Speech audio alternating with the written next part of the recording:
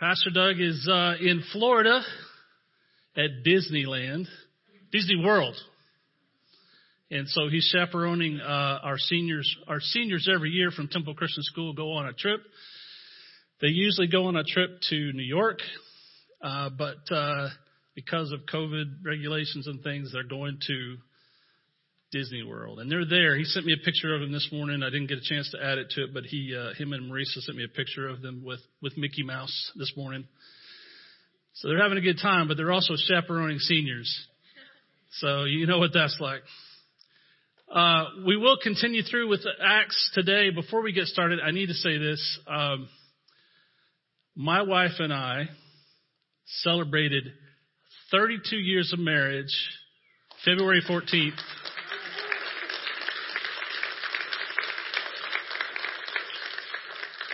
I really needed that applause too. But, in fact, in our group, I teach Sunday school, Sunday Bible study, and I know many of them have some long-term marriages as well. So I just want to ask you just for a moment, like if you've been married, say less than 5 years, raise your hand. All right, you're doing good. Hang in there. You're doing good. How about 6 to 10? Okay, quite a few. All right. How about 11 to 20? Wow, quite a lot. 21 to 30? Wow. I had no idea it would be that many. Okay. 31 to 40. Wow. Man. Wow. How about over 40? Over 40 years married. Wow. That has absolutely nothing to do with the message today. But I just thought we ought to, like we're doing life together, right? So we should celebrate those things, right? So, and I'm proud to say I've been married to her for 32 years. And I needed that applause. All right, so we're going into chapter 3, verse 1.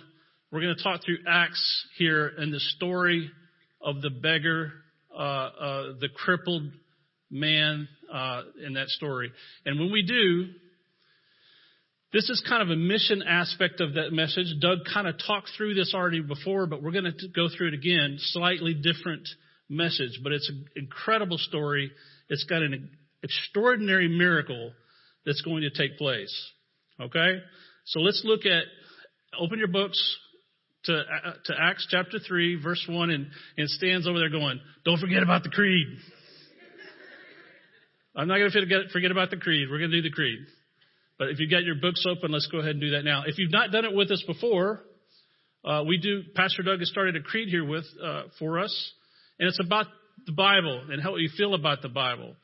And so we say it together, okay? So if you have your Bible or you have your phone that you read the Bible from, then raise it up and let's say this with some conviction, okay? The Bible is the Word of God. The truth of the Bible will change my life. Lord, open my heart and awaken my mind and give me grace to respond. Change me for your glory and my joy. Amen. All right, we're looking at Acts chapter 3, verse 1. We're jumping right in. Verse 1. Now Peter and John were going up to the temple at the hour of prayer, the 9th hour. And like Doug said last week, that's 3 o'clock. And what they're doing here is they're doing what Christians did at the beginning of Christianity. Okay? We worshiped with Jews. That's what we did. Christianity and Judaism were not two separate religions at that time. They were very much the same religion. And we were working together with one another and praying together. Okay? And now in about a 50 years span, it's going to start to split ever wider and wider. And it's sad today that Judaism sees Christianity as something different and separate. Because the reality is that the Bible teaches is that as Christians, we are not separate from Judaism. were really just an extension and the fulfillment of Judaism. But Jews, we know, await the coming Messiah. And Christians, we declare that we believe that the Jewish Messiah has already come, whose name is Jesus, and we await his second coming. Right? So early on, Christians met with Jews. So here we are, Peter and John are going to the temple to pray with the Jews for the prayer service. Okay, verse 2. And a man lame from birth was being carried. Now it's really important that we see this here, that he was lame from birth. This didn't just happen as he was on the way to the temple. He had been lame from the time he was born. He had never walked.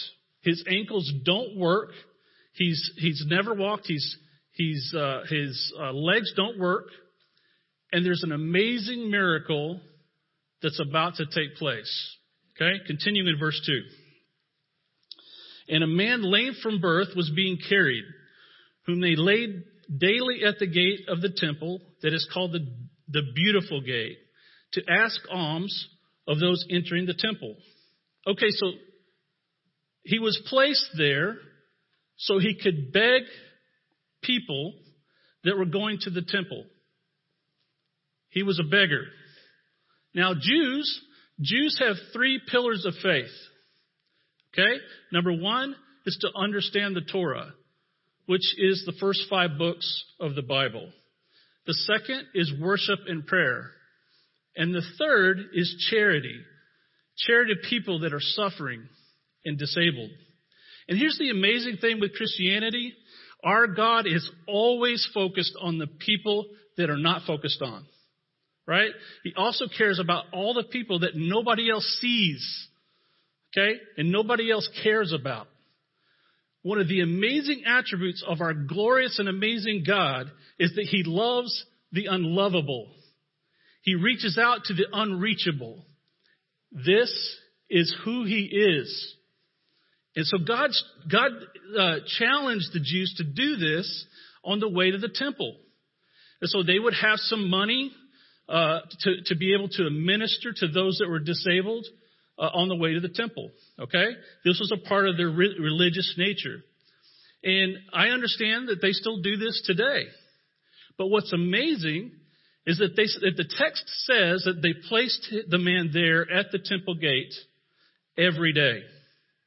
And so the author of Acts, Luke, tells us that it's a specific gate, right? It's the Beautiful Gate. Now, I imagine that all of the gates were beautiful. And so if you don't know this, there are 10 gates to the temple. And we know this from the Jewish historian Josephus, that there are 10 entrances to the temple. Now, 9 of them were made of silver and gold. What's amazing is all those covered in silver and gold, none of them were considered the Beautiful Gate. This particular gate, the one called the Beautiful Gate, was completely covered in Corinthian bronze. And so if you've ever seen a picture, maybe some of you have gone to the Holy Land, but if you've ever seen a picture of an ancient gate covered in bronze, over time it begins to turn colors. And so it's got a lot of different colors on that gate, and it creates this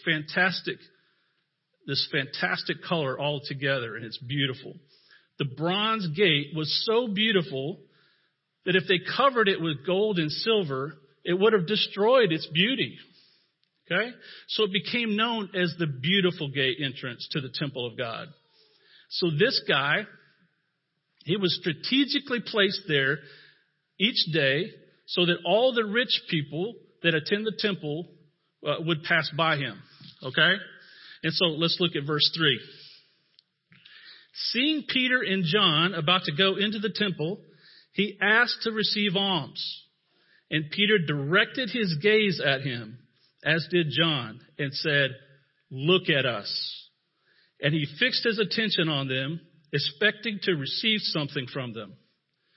Let me ask you something. If you guys saw a guy begging for money, out in front of the church here one morning, what do you think would be going through your mind? Like maybe we need to get the sheepdogs over there. Maybe. Maybe you're thinking, I hope somebody gives them some money. Maybe you're thinking, well, I don't have any cash. Nobody carries cash anymore, right? Maybe your story is you yourself are too poor to give. Maybe we just look away. You see, I think this story in Acts is about this poor crippled beggar could actually be a story about 3 poor men. The first poor man is, of course, the beggar by the temple court. And the other 2 poor men would be the disciples, Peter and John. Look at what Peter says to the beggar in verse 6. The ESV says, I have no silver and gold. Now, the New Living Translation is translated as, I don't have any money for you. Okay? So this statement alone doesn't necessarily tell us that the disciples were poor, but I think we can all agree, generally speaking, that Peter and John were not in the category of rich. Like, far from it. Do we agree? Okay. So this story perhaps isn't really too far-fetched to say that it's a story about 3 poor men. But it's not just a story about 3 poor men. What's interesting is this story, we're shown 2 types of opposite mentalities. Namely, a beggar mentality on the one hand and an abundance mentality on the other.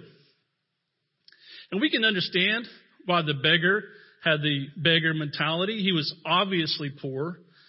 The text says that he was crippled from birth, which probably explains why he never had a job.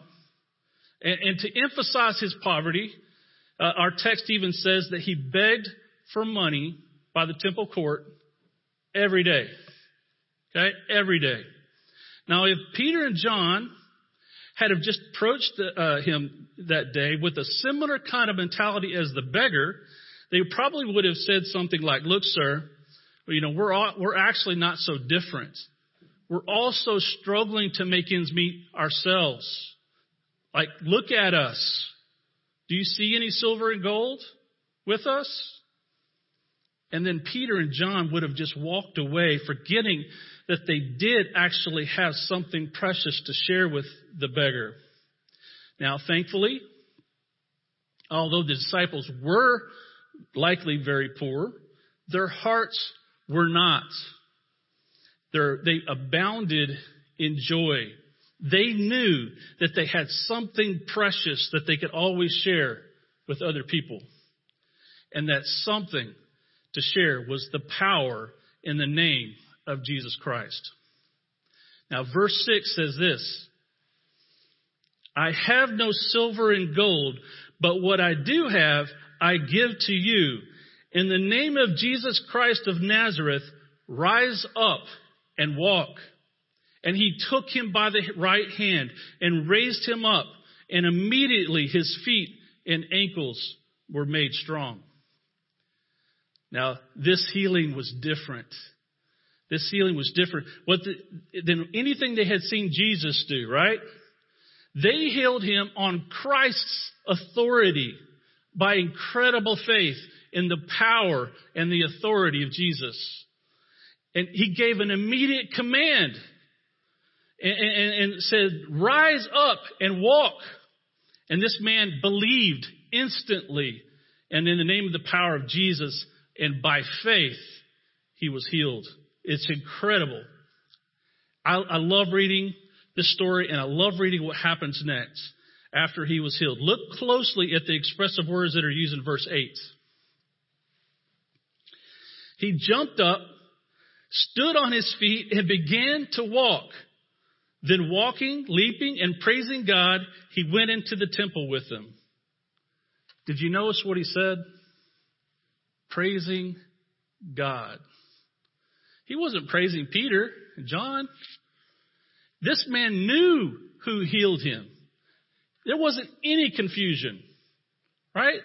And in verse 9 we see, he says, and all of the people saw him, walking and praising God, and recognized him as the one who had sat at the beautiful gate of the temple, asking for alms. And they were filled with wonder and amazement at what had happened to him. Can you imagine? Like, think about that for a moment. Like, the beggar was crippled from birth. So no wonder he acted like a little child when he suddenly is able to stand on his own. Like he's walking and jumping for the first time in his entire life. Was the beggar, you think he was happy because he had received a large sum of money or silver or gold? No, obviously not. He was still a poor man. He didn't receive any money from Peter. His money bags were perhaps still empty, and yet he was jubilant. He was jubilant because he had been given a miracle in the name of Jesus Christ. Now, if Peter and John would have had money and simply given the money to the crippled beggar, then the following day the beggar would have just come back to the temple like he always did, like the text tells us, begging for money again and again. But that day he was a changed man. He was still poor. His pockets were still empty.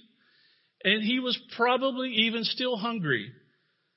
But perhaps he forgot all about all of that because his heart was now full of joy. Now, this is not in the Word, but you can speculate that there's a great possibility that Jesus passed through this same, we actually know this part, that he did pass through this area. And he did pass through the beautiful gate. And many times actually going to the temple. But there's also this great possibility that Jesus passed by this man, this crippled man. And you might ask yourself, well, why didn't he heal him? We don't know. We have no idea. Likely there were many people that Jesus saw, that he didn't heal.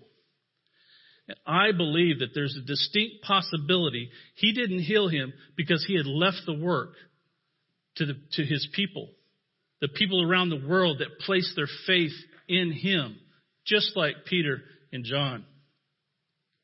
But again, this man was changed. And unfortunately for many of us today, we are living with this same kind of mentality like the crippled beggar before he was healed.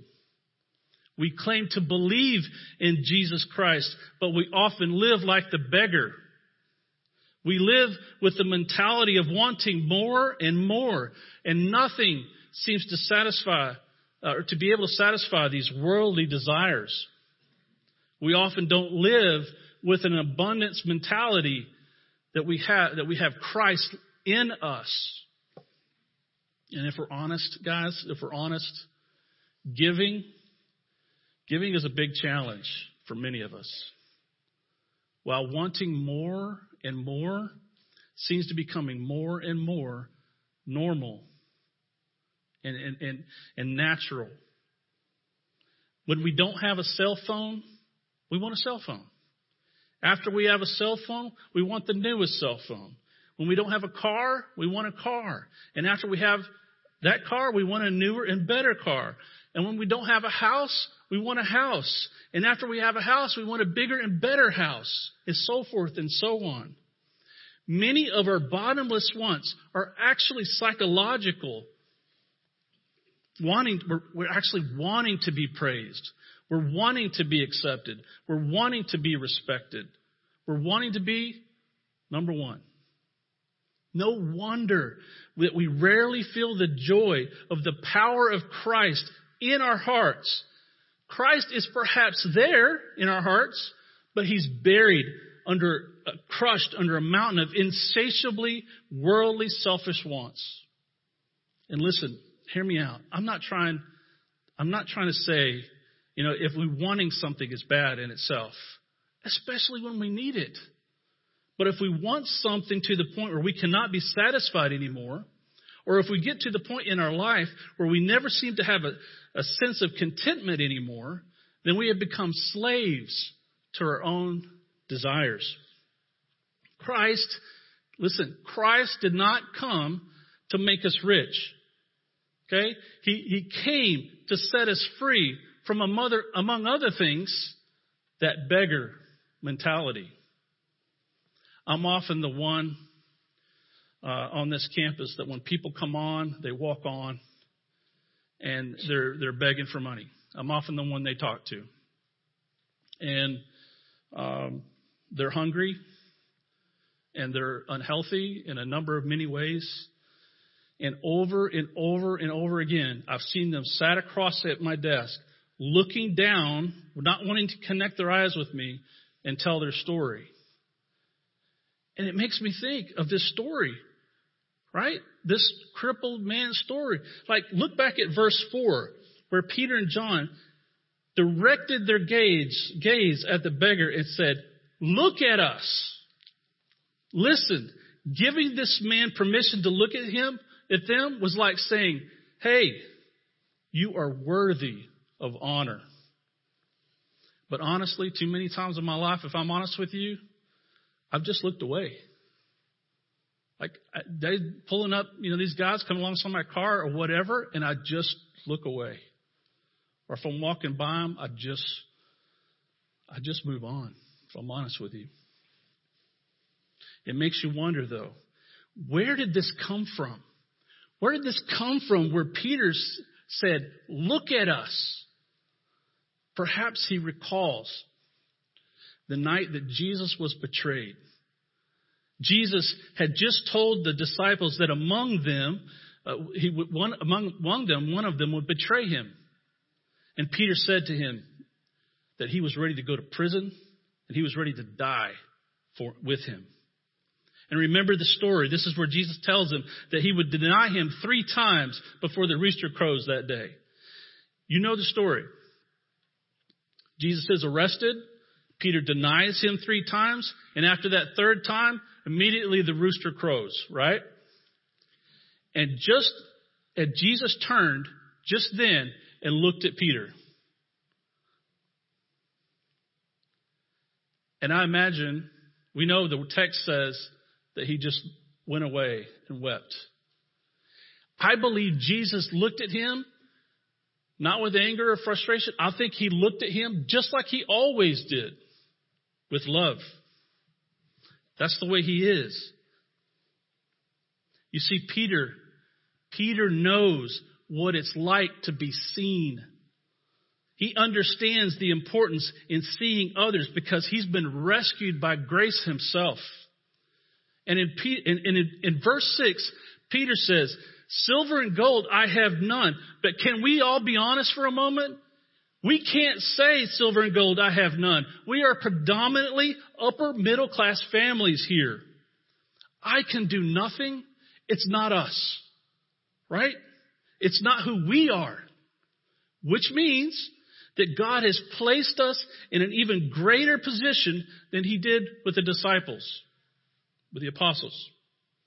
Now, God had created a system for people of no means to depend on God's people. What kind of system? Well, Doug told us about this 2 weeks ago. In Acts 2, verse 45, he says this, "And they were selling their possessions and their belongings and distributed the proceeds to all as any had need." Now, this is a beautiful picture of the body of Christ taking care of the body of Christ. Now, relax. No one's asking you to sell your possessions. Okay?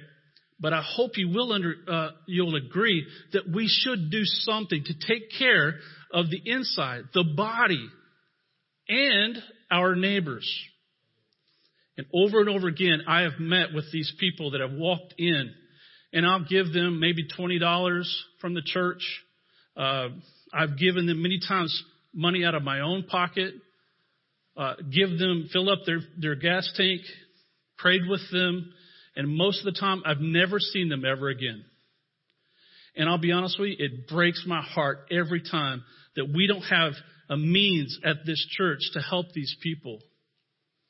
Now, on the other hand, I have seen over and over again our own members struggling through various life change and circumstances that have caused them some sort of financial hardship.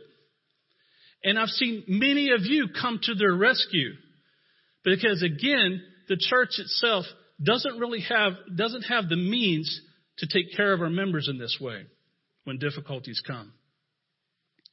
Now, I've asked Kathy Wrench if I could share a story that she went through, short story about when her husband passed. They had been on VA benefits. And when he passed, they immediately stopped those checks. Immediately. And so now Kathy had applied for Social Security assistance and such, but it was going to take some time for that to come through. And so it took a few months for that money to start coming in. But at the moment and at the time, she had nowhere to turn. So praise God, she came to the church and said she needed help. Now, Kathy had no idea at this time that we didn't have a system or a means to take care of our members in this way. She had no idea. But thankfully, we did. We were under budget in another area, and we reallocated those funds to help her, and we did that until her checks came in, and they started paying her again. Praise the Lord that we could help, right? But listen, we don't have a budget or a means to help our members in this way. And I'm telling you guys, in the 3 years that I've been here, this has been eating at me. It's been eating me up. And I'm just like, we got to do something. We need to do something. Now, we have, within our church, we have a means where we show you kind of how we, a lot of times when you hear this, you think, well, then where's our tithes and offerings going? Well, we show you in a monthly report exactly where every penny is spent. We're one of the few churches that's very transparent about that. But even if we had this particular line item, would be a mission line item. But again, it's not on that budget either. And so, in this case, we have these circumstances where people are coming in and they're hurt and they're needing some kind of help, and members that are hurt and having some kind of help. And praise the Lord, some of you sometimes come alongside them, but we need a means to help them. I hope you will all agree. So for quite some time, this has been brewing in my heart, and I've been wanting to prepare a ministry, a mission for those that are walking in, needing money or some sort of help, and for our members. So today, we are thrilled to announce a brand new local mission called Local Vision Mission. This is for the inside and the outside of our church. A ministry where for the short term, we can take care of our members, okay, when hard times come. A means of taking care of the body of Christ. Not just for the body, though, for our community around us, the homeless, the poverty-stricken, right here in our backyard, okay, and all around us. This is a strategic plan to help us in such a way that allows for the one in need to not just receive financial means, but a means to receive biblically integrated assistance in budgeting, job placement assistance, teach healthy financial habits, and many other things. Now, I've had an opportunity to see this work before at another church that does a mission like this, and so I want to share a quick story about how that works. This is an actual story that took place. A homeless couple walks into the church asking for money, in fact, begging for money. This church sets them up in their mission program, similar to what we're rolling out. They got them food. They were able to assist this man with getting a job. And soon after that, they helped him rent a trailer home. Okay? The wife, come find out, couldn't read. She couldn't read at all. Someone at the church started teaching her how to read. And they taught her. Okay? And from the beginning, they had this beggar mentality the whole time. Like they were entitled. In fact, I will tell you that they say that they were very difficult to deal with. Okay? But they kept them on the plan, and all the while teaching them faith and finance, a biblically integrated system, sharing the gospel while they were helping them through this. Okay? And they kept them on the program. Soon after, this couple, they gave their lives to the Lord. They got baptized. They began to tithe. They began to serve. And a few years later, that couple purchased their own trailer home. They have children now growing up in the church. That was 7 years ago. These are the people that nobody else would see. These are the people that we walk on by. So we have created this new mission. We have written a process and a strategic plan for this mission. But I cannot do this by myself, and our deacons in our church cannot do it by ourselves. We need your help. We need social workers. We need business owners. We need teachers. We need nurses. We need people that are going to be encouragers. We need prayer partners. And we'll need many other volunteers. And yes, we're going to need some funding. We're going to need some funding on an ongoing basis. This being a new mission, we're not sure what the needed budget will be, but we'd like to ask you to consider making a sacrifice to give. Maybe something like just not eating out once a month. Okay, nothing major. You don't have to sell your possessions, right? But listen, when you go to fill out your cards for the faith promise commitments, if the Lord is calling you to give and to partner to speak Jesus into our local body and to the community, would you please include that? Just include that amount to be set aside and given specifically to this mission. Just include it on that card. And we're excited to begin this. And we cannot wait to see people changed by the good news of the gospel and the impact that it's going to make on our members and the community around us. Because we're going to do this together. All right? Now, Jesus, during his ministry, his 3 years of ministry, he too was on a mission to change the human race. And he had a sense of urgency about it. He was focused. He was purposeful. And Jesus, in the midst of his mega narrative, he never lost sight of the minor opportunities. His mission was his people. His attention was on the cross, but his eyes never left the faces of those around him. The faces of the broken, the outcasts, the unclean, the disdained, the ugly. Jesus made eye contact with the blind. He approached the leper. He touched the dead. He was always on mission, always aware, always on task, always available. Local vision mission. Make no mistake, there is intentional use of the word vision here in the name of this local mission. It has everything to do with the visional attention of Jesus. When we have trouble seeing, what do? We put light on it, right? And David says in the Psalms, he says, your word is a lamp unto my feet and the light unto my path. God's word is the vision of our direction of our lives. Right? And when we look at people, what do we see? We ought to see people the way that Jesus sees people. Matthew, in the book of Matthew, he records, when Jesus saw the multitudes, he was moved with compassion for them because they were weary and scattered like sheep having no shepherd. And throughout the Gospels, we see references where the writers began the interaction about Jesus using the words, he saw. And I don't think it's any accident. I believe that the writers are speaking, though, more of just physical eyesight here.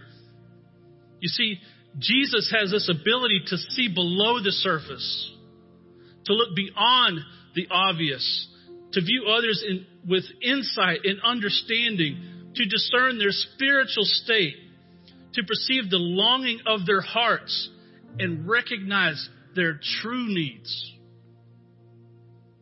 Jesus saw people, everyday, common people like you and me. And Matthew wrote, they were weary and scattered. These common people were desperately longing for God. And guess what? The scribes and the Pharisees, the priests and the Sadducees, the pillars of the Orthodox religion of the day had nothing to offer them. They had neither guidance, nor comfort, nor strength to give. But Jesus could. And he did. Because he saw. The Savior was moved with compassion. And that is that same compassion that moves us to action at the very depths of our being within us. Jesus was deeply touched by the brokenness of his people. He saw their plan. He saw their sorrow, their suffering, their spiritual hunger, their loneliness. Jesus saw the emptiness inside the Samaritan woman. He saw the eagerness of Zacchaeus to turn his life around. He saw the penitence of the sinful woman who shed tears at his feet. He saw the faith of the Gentile woman who dared touch his garment. He saw the goodness and future potential in flawed people like Peter and the other apostles who were ordinary men. Listen, before he healed, before he taught, before he cleansed, before he bled, he saw. And so should we. No mission or worldly mentality should ever obscure our vision from the human condition around us. We must fix our eyes like Jesus, like Peter and John did in this story, and allow our hearts to follow. One last thought, and I'm done. Can you imagine with me for a moment our local vision mission, whereby we too can be filled with wonder and amazement from our own stories, just like the ones I've shared with you today? What a testimony that would be. What if this body became a city on a hill where lives are changed and hope is restored? Where we really see others. We really see each other and those around us through the lens of Christ and speak Jesus into their lives.